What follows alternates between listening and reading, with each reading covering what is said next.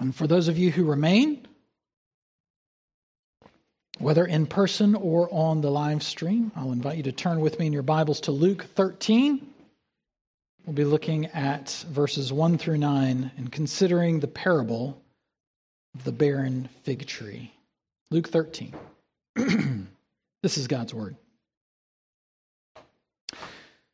There were some present at that very time who told him, that is Jesus, about the Galileans whose blood Pilate had mingled with their sacrifices. And he answered them, "Do you think that these Galileans were worse sinners than all the other Galileans because they suffered in this way? No, I tell you, but unless you repent, you will all likewise perish. Or those 18 on whom the tower in Siloam fell and killed them. Do you think that they were worse offenders than all the others who lived in Jerusalem? No, I tell you, but unless you repent, you will all likewise perish." And he told this parable. A man had a fig tree planted in his vineyard, and he came seeking fruit on it and found none. And he said to the vine dresser, "Look, for 3 years now I have come seeking fruit on this fig tree, and I find none. Cut it down. Why should it use up the ground?" And he answered him, "Sir, let it alone this year also, until I dig around it and put on manure. Then, if it should bear fruit next year, well and good. But if not, you can cut it down." This is God's word. Let's pray that he would teach us this morning. Heavenly Father, we give you thanks and praise that you are a God who loves repentance. Teach us what that repentance is, that we might not perish, but know everlasting life. With Christ our Lord, in whose name we pray. Amen.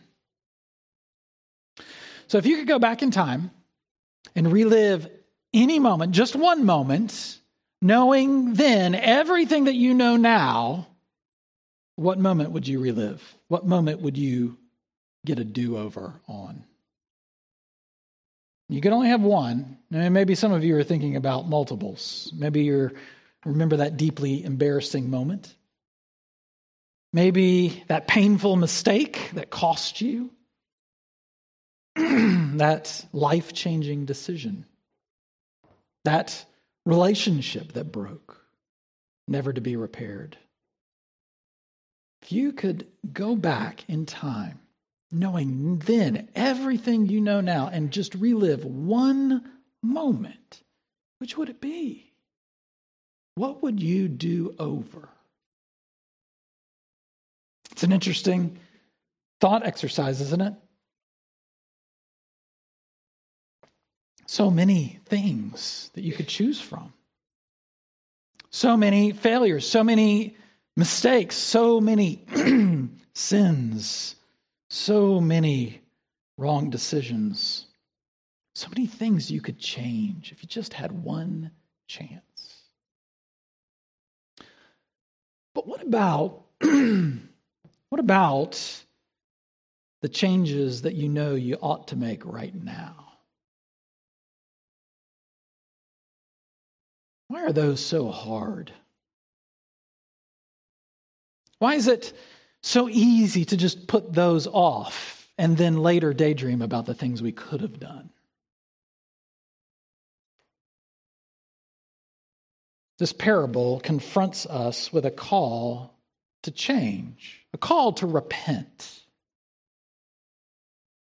And Jesus makes the case that repentance isn't something that you should put off, because the alternative is perishing. You don't get a do-over for that. So what is this change? What is this repentance that Jesus is calling us to? You could define it this way. Repentance is a response in normal life that reflects an urgency in light of spiritual realities. Repentance is a response in normal life that reflects an urgency in light of spiritual realities. There are 4 things there that we're going to look at in more detail this morning. And the first is this: that repentance involves a personal response from you. Repentance involves a personal response from you. We have a tendency to focus on all of the problems out there with other people. I mean, this is the whole news cycle. Social media makes its bread and butter this way. It is the outrage machine. Recently, Meta, the company that owns Facebook and Instagram, started a Twitter competitor called Threads, and everybody flocked to it, and now nobody's using it anymore because it's boring, because all the outrage is still on Twitter. The news doesn't give you a report on how many kittens were adopted this week. It's like, can you believe what this politician said? Can you believe what that store is doing? Can you believe it? It's just, did you hear about this? It is outrage after outrage after outrage, and it just taps into this primal thing in us that gets us to pay attention. It gets eyes on the screen. It gets ears listening, because we are really, really concerned about all the people out there who are doing everything wrong. And something like that is happening to Jesus, where people go out of their way to bring up this account of these Galileans that were slaughtered, and Pontius Pilate mingled their blood in the sacrifices. Jesus, did you hear about this? Can you believe what they did? And Jesus does not answer them the way we expect. He says, what about you? I mean, you want me to get all worked up about this thing, but what about you? Do you think they somehow deserved it, that they were worse sinners? Do you think that they were immune? Do you think that you're immune to tragedy? What about this tower that fell and killed these 18 people? What about you? If you don't repent, you'll perish. See, in this parable about the fig tree, we find out that there is something wrong with it. This fig tree, for 3 years now, has borne no fruit. And if you've ever seen a fig tree, if you've ever had a fig tree in your yard, if you know anything about fig trees, you have to practically round up them to the ground to get them to stop making figs. This is why fig Newtons exist. People were like, what are we going to do with all these figs? But something is wrong with this fig tree. The whole reason you have a fig tree, the whole reason fig trees exist, the reason they have the name fig tree and not Bob, is that they produce figs. It's what they are. It's what they do. But something's deeply wrong with this one. And something's deeply wrong with the people that Jesus is talking to. He's drawing a parallel between them and the tree. Both are unresponsive to the one who made them, to the one who planted them, to the one who gave them life.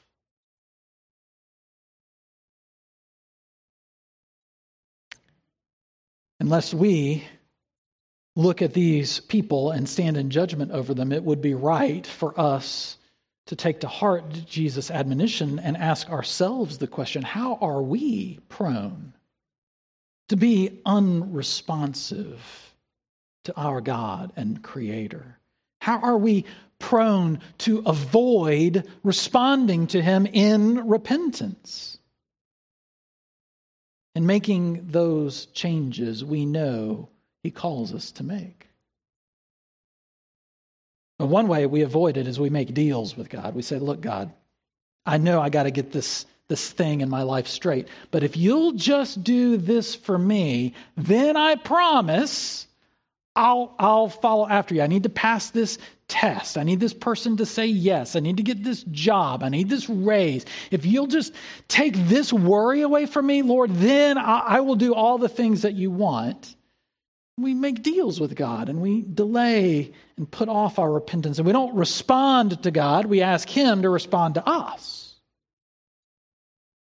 Or we wait around. We say, look, I just need to let go and let God be God. And He's going to do the things.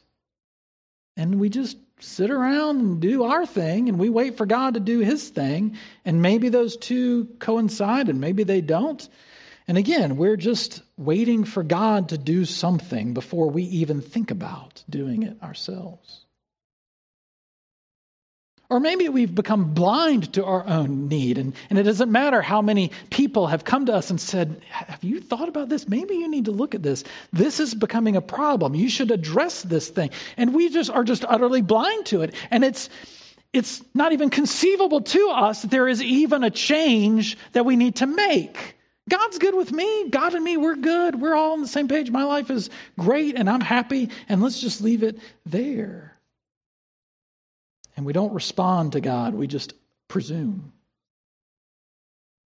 Or we just sort of gauge how we're doing based on how everybody else is doing. Well, at least I'm not like that person. I mean, have you heard the things that they've done? They got themselves into so much trouble, a tower fell on them. Thank goodness I'm not like that. And we just put off responding to God in repentance. And when we do that, we become very much like a fig tree that doesn't bear any fruit. We become people made in God's image, created to worship and glorify Him, to live in the light of His glory and His grace, to glorify and enjoy Him forever, and we become fruitless people who avoid glorifying and enjoying God, settling for the things of this world instead. But repentance, it's not something you can put on those people out there. It is something that involves a personal response from you.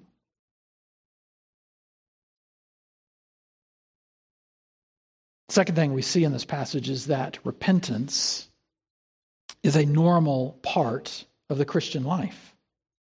Sometimes we have a tendency to focus on the big moments. Right? Am I going to graduate? Did I get accepted? Will I get the job? Oh, here's a real big decision, and I need to make sure that I make the right decision so that God will bless me and keep things good for me. And we focus on these big moments or the big sins. Well, I didn't kill anybody. And we lose sight that the real character of your life is found in all the mundane little things. My first car was a 1977 Buick Electra. It was my grandmother's car that got handed down to me. It was green, like a battle tank with tail fins and a vinyl roof, and a V8 engine that could pass anything, anywhere, anytime, as long as it didn't throw a piston. And I loved that car. One morning when I was out, I went and cranked it up so that it could warm up in the cold South Carolina winter. And I heard this clacking sound. I went and got my dad before school. I was like, do you hear that? This clack, clack, clack, clack, clack, clack, clack, clack, clack, clack. It's like, what is that? I haven't heard that sound before. That doesn't sound right. And he's like, well, when's the last time you checked the oil? And I said, check the what? I didn't. I mean, here I was destined to get a degree in mechanical engineering, and I hadn't even thought about checking the oil on a car in any sort of regular basis. I mean, I filled it with gas. I mean, I knew that part, but apparently there are two reasons it's called a dipstick, and I was the second reason. Normal maintenance matters. If I'd continued in that practice of not checking the oil, who knows what would have happened? Who knows how bad the damage would have been? In this climate in the Middle East, a fig tree ought to have borne fruit 10 out of 12 months, easily.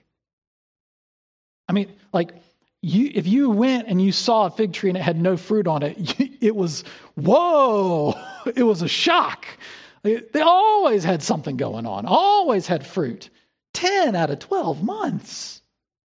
Oh, that we could get that percentage level on some of our efficiency efforts.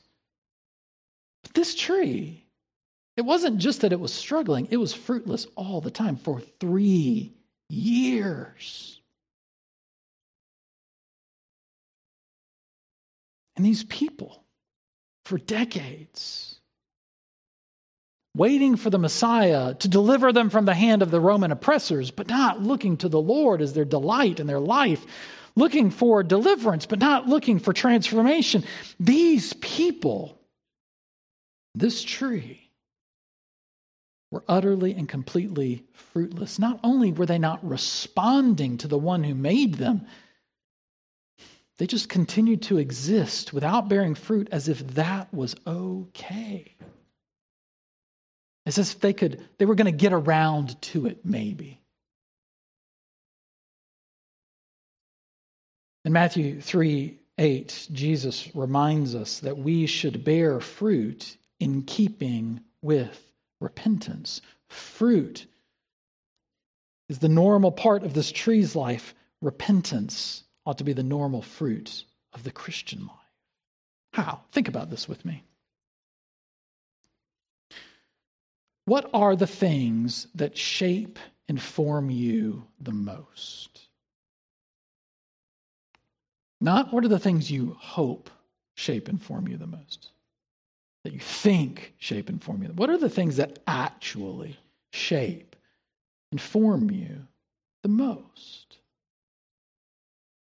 Of course, our family of origin has a tremendous effect on the way we learn to cope with difficulty or strive or gain ambition. Our culture around us, the songs and the art, these things shape us. Oh, and we like to think that the algorithm on the news feed, oh no, that doesn't have any effect on me at all. But it does, because it keeps your eye on it just a little bit longer. It's just a little bit more interest. The things that we spend time on, these habits, these practices, for good or for ill, have a powerful ability to shape and form us. The materialism of our culture, the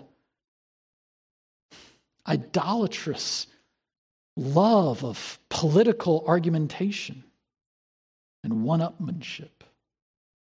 These things, they seep in, they're all around us, and they start to shape the way we are.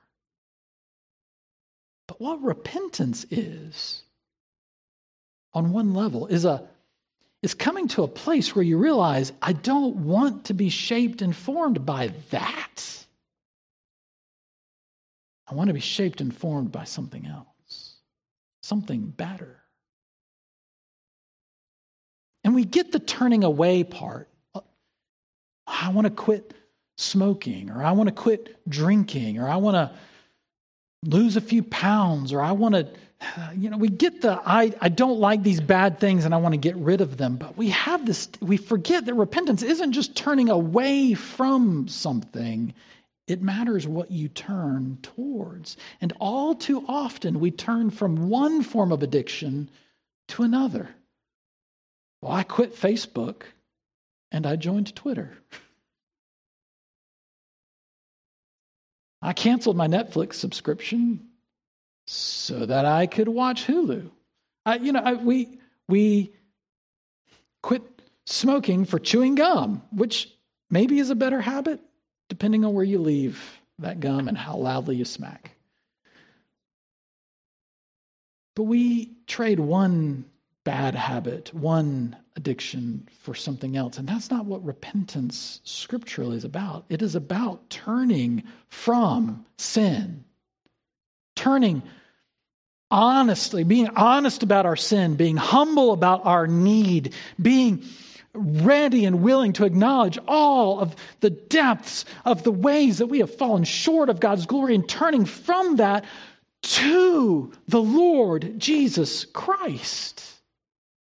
To learn what it means to find our delight in Him, to be shaped and formed by Him, to become those who love His word, who love His grace, who seek His strength and power above anything else. And we let that more and more become the thing that defines how we engage in our consumeristic culture, how we step into the political sphere, how we treat one another in our marriages and in our workplace. We let the Lord Jesus Christ more and more shape what it means. And that doesn't happen if repentance isn't a normal daily part of our Christian life, where we are constantly turning away from these idols that would destroy us and back to Jesus in every facet of our being, all the time. This is what Colossians 3 was getting at when it said, don't lie to one another. Put that stuff off. Put on truth that is being renewed in the knowledge and image of its Creator. And the sense there is renewed daily. This is what repentance opens the door to. This is why it needs to be a normal part of our lives, where we are never too good to repent. We are never too proud. We never act like we've got our life together so well that there's never a day that we really don't recognize that we need to repent of something, somewhere, somehow. We've never got it all together. We always need to go back to the Lord and learn again what it means to delight in Him.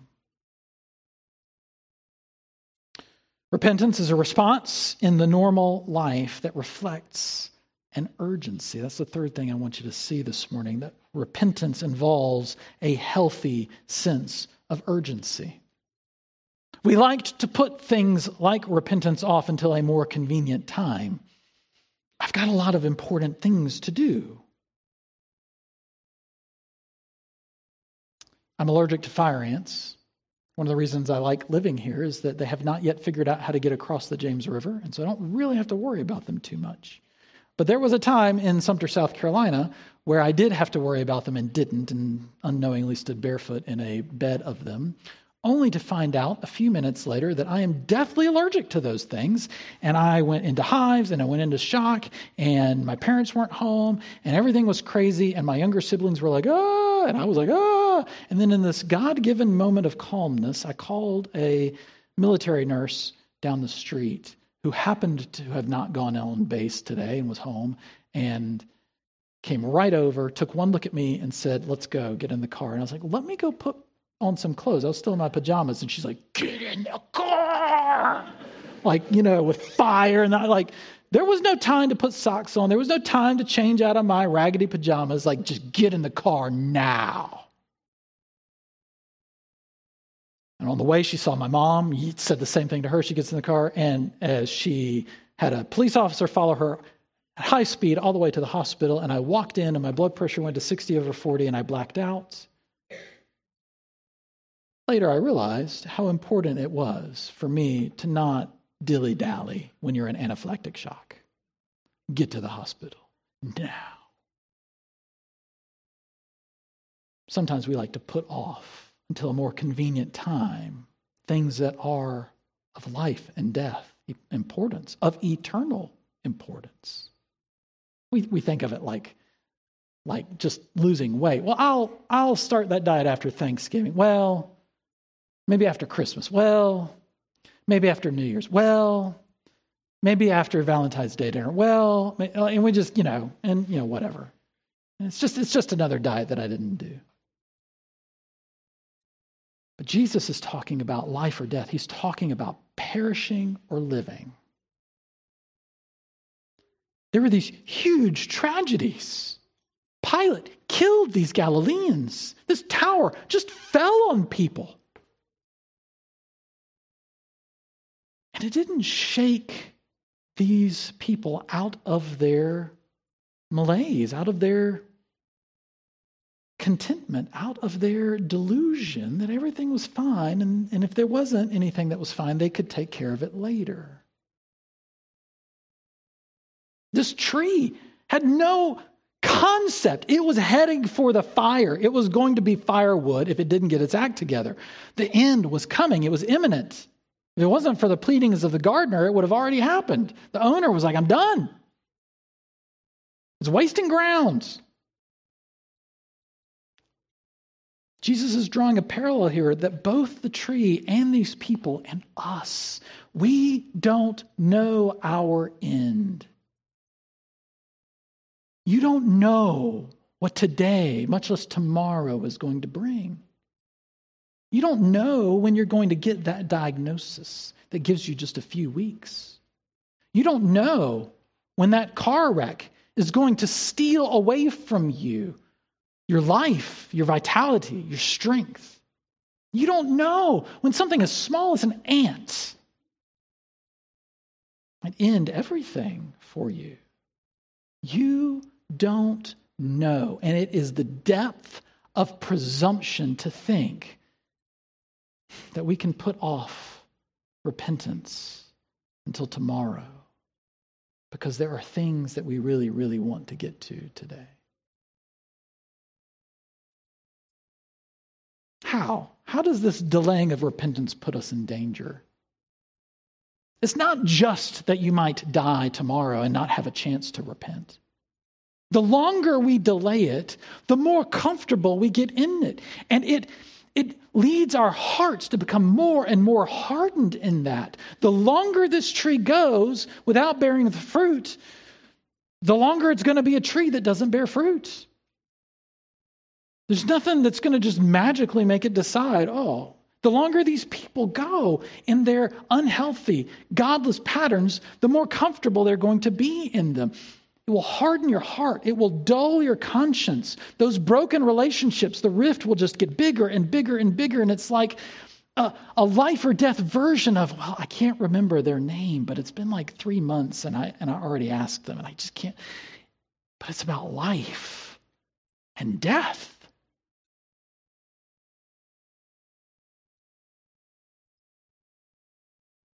And ultimately, it will lead us to a place of such spiritual numbness that we won't even recognize that we have the need for repentance at all.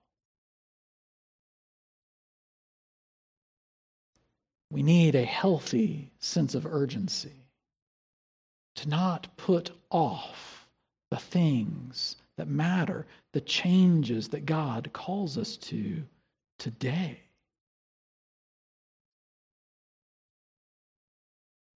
Last thing we need to grapple with is this reality that repentance involves a deep change of the heart. Repentance is ultimately a spiritual reality.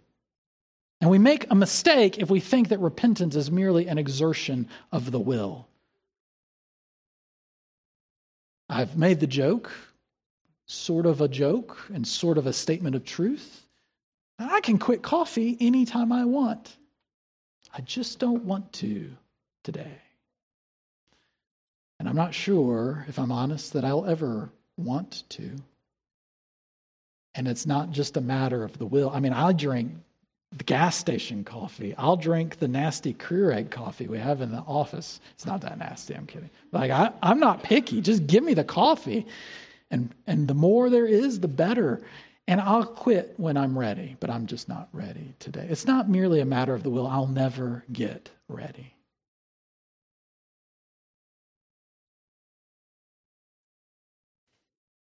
It's significant that the owner is ready to cut down this tree, but it's the gardener, a picture of the Lord Jesus Christ, who says, no, let me work on it.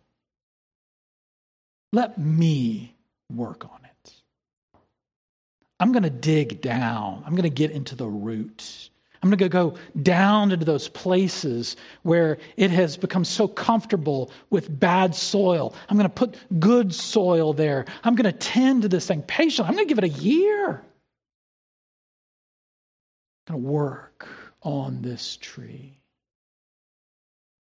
And here is Jesus pleading with these people. The don't miss the significance that the Lord Jesus Christ himself, the second person of the Trinity, God made man, is here amongst those people called by his name, pleading with them to listen afresh and anew to the word of God, captivating them, making them stand with stark attention. We've never heard the scriptures taught like this before. And maybe this time, as the Lord Jesus works, they'll listen. This is the point. Both the tree and the people and us. We need the Lord Jesus Christ to do a work in us and for us, to turn our hearts hardened by sin and rebellion into hearts that long to delight in him. We need hearts that will respond rightly to Jesus. So what is it that is keeping your heart from responding in repentance to the Lord today? From turning from whatever idol it is that has its roots deep in your soul. Whatever addiction, whatever habit, whatever love, whatever it is that has its roots so deep in you, what is it that is keeping you from turning from that thing to the Lord Jesus, who is the perfect gardener, who can uproot those things so that his word takes root in your heart? What is it that keeps you from entrusting yourself to him? Hear the call of Jesus. Don't put it off any longer. Whether it is something big or something small, turn away from that idol and back towards the Lord and learn from him to bear the fruit of repentance in your everyday life. Pray with me. Heavenly Father,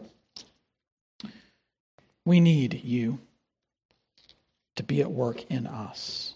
This is not something that we can do on our own. This is not something that we can even comprehend the depth of. The repentance that is required of us, O Lord, must be so deep and so wide. Equip us, O Lord, to begin bearing that fruit. Teach us what it means to turn away from the idols of this world that work in us malice and greed and envy and covetousness and every evil desire, and teach us what it means to bear the fruit of love and joy and peace, and patience and kindness and goodness and gentleness and self-control. That we might be a people who are characterized by our delight in Christ and not by the idols of this world. Give us this repentance, we pray. In Jesus' name, amen.